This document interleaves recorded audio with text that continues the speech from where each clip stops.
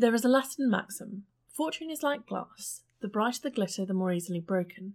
Leaving aside fortune for a moment, glass is very easily broken. So, what did the Romans do with all their broken glass? Welcome to the University of Oxford School of Archaeology podcast, Digging for Meaning. I'm Dr. Victoria Sainsbury, and I'm here to answer two questions. Firstly, did the Romans recycle glass? And secondly, why do archaeologists care? So I'm going to cheat a little bit and give you the answer first, which I'll then explain. So yes, the Romans did recycle glass, but how we know that and what it means is a little bit tricky. So we'll start with the second question. Why do archaeologists care about recycling?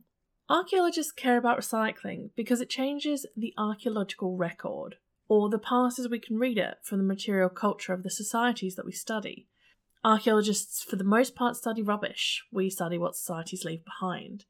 However, if something's recycled, it isn't left behind, or rather, it's left behind as something different or other. This means two things for the archaeological record. Firstly, that something that could have been there no longer is, and secondly, that something new is there. This means we might perceive an absence in one century of a certain material or object, in this case glass, and an abundance of it 100 years later, when, in reality, for the lives of the people using those objects, they all had access to glass. It's just that it was the same glass being recycled over and over again. So to assume that 100 years they had glass, 100 years they didn't, is wrong. Understanding this recycling can tell us a lot also about these societies, about how they traded, how they organised their industry, how wealthy people were, what they owned, whether they owned things at all. Understanding recycling really helps us understand as well how people perceived materials, how they thought of them. If you reuse something because it belongs to your mother or your grandmother, that can be really important, far more than its perceived material value. All of this reuse and recycling can also offer us insights into our modern reuse, what we do well and what we could do better. By a lot of standards, the Romans were a very cosmopolitan people. They had a lot of stuff, and therefore they created a lot of waste. The Roman Empire at its height, around the end of the 1st century AD, was extensive. It went from Spain in the west to the Persian Gulf in the east, from Scotland in the north right down to Sudan in the south. And this society was highly monetized. Most people could purchase goods from across this entire expanse. But obviously all this distance adds cost.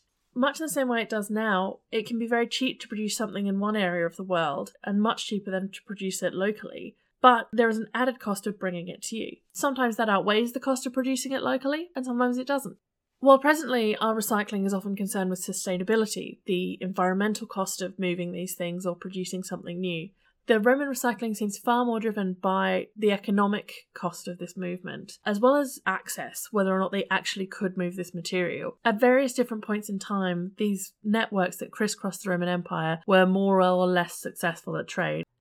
So, across this large empire, the ingredients for materials are obviously not always widespread. Roman glass requires primarily sand, and while sand is relatively widespread, the best quality sand is along the Syro-Palestine and Egyptian coasts. And it's here where the Romans produced their glass on a massive scale. Then they broke it down into smaller pieces, and that was shipped around the empire to be made into jars, glasses, bottles, bowls, jewellery, much more. Excavations of these large glass factories in Israel have shown the size of some of these batches, around 9 tons at a time, which is about 1.5 African elephants. This coastline supplied the entire empire, but this first production of glass is very labour intensive. A very high heat is required to turn sand into glass, but then the heat required to make that glass liquid enough again to blow is much less. This means that there are two elements that make glass recycling attractive in the Roman world. Firstly, it removes the transport costs from again moving material from the Syro-Palestine coast to elsewhere in the empire, but also it reduces the fuel cost of this high temperature production.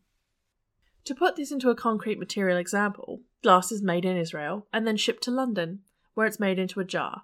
You buy this jar, you use this jar, and then, because it's glass, you break this jar. You need a new jar. Obviously, you can buy a jar that's produced in exactly the same way as the first, but you could also buy a different sort of brand new jar, a jar that was made of pieces of many broken jars. This broken glass is usually called cullet, and the advantage of it is, again, it's already in the right province. The energy has already been expended to turn the sand into glass, so to make a new jar requires only a much smaller part of this long production process. and visually, it's usually impossible to tell whether or not a jar has been made of recycled material, or whether it hasn't. In the same way that if I took you into a supermarket now, I'm not sure you could tell me which wine bottles were made of fresh or recycled glass. Once in use, glass often broke, but it could be reheated and remade over and over again. We have some archaeological evidence of this sort of production from recycling. A small workshop was found under buildings at Basinghall Street in London, and this showed production from broken glass.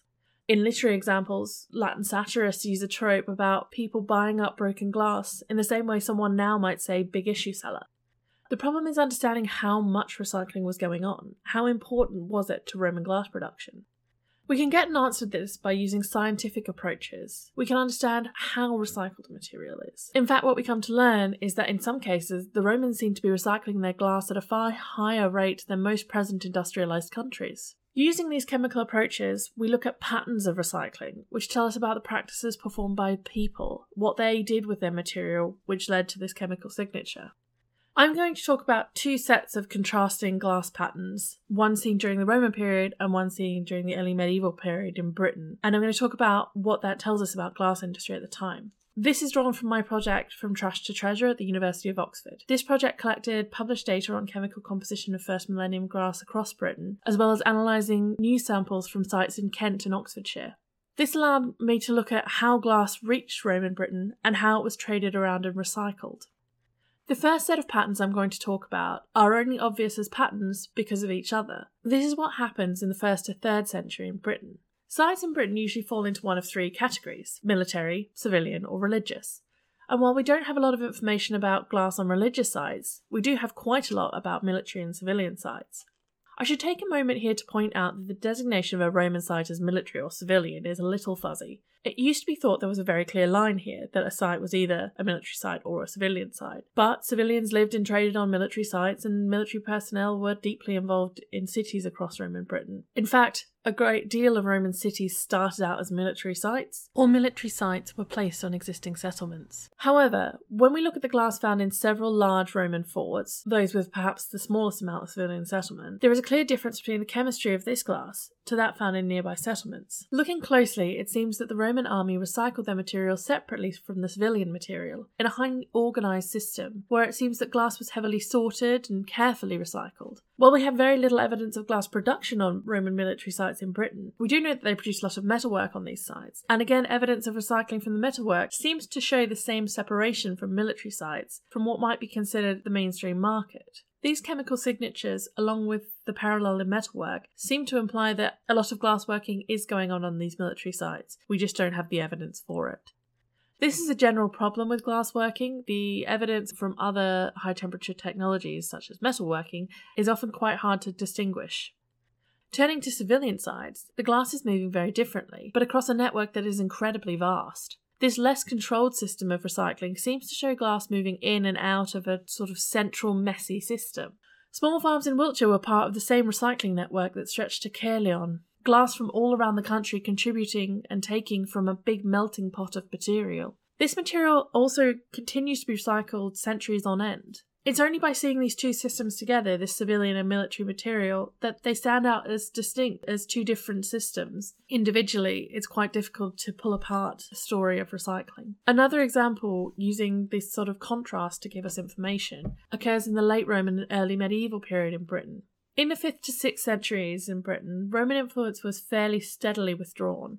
While this is a fairly complex process, which deserves a podcast of its own, essentially, some sites show a continuation of life in a fairly Roman fashion, other sites show more of a return to previous Iron Age practices, and finally some places show a completely new set of behaviours with the migration of Anglo-Saxon peoples across Britain. Interestingly, comparing a very early Anglo-Saxon site in Kent, Laminge, and a site which shows evidence of both late Roman and Anglo-Saxon potentially contemporaneous occupation, Dorchester-on-Thames and Oxfordshire, different forms of glass recycling is also seen. In this period, very little fresh glass seems to be reaching Britain, so both Laminge and Dorchester show a large proportion of recycling. However, there's a clear difference in what they're recycling. In the 5th to 6th century, Dorchester is recycling 4th and early 5th century glass. However, Laminge is recycling glass from the 1st to 3rd centuries.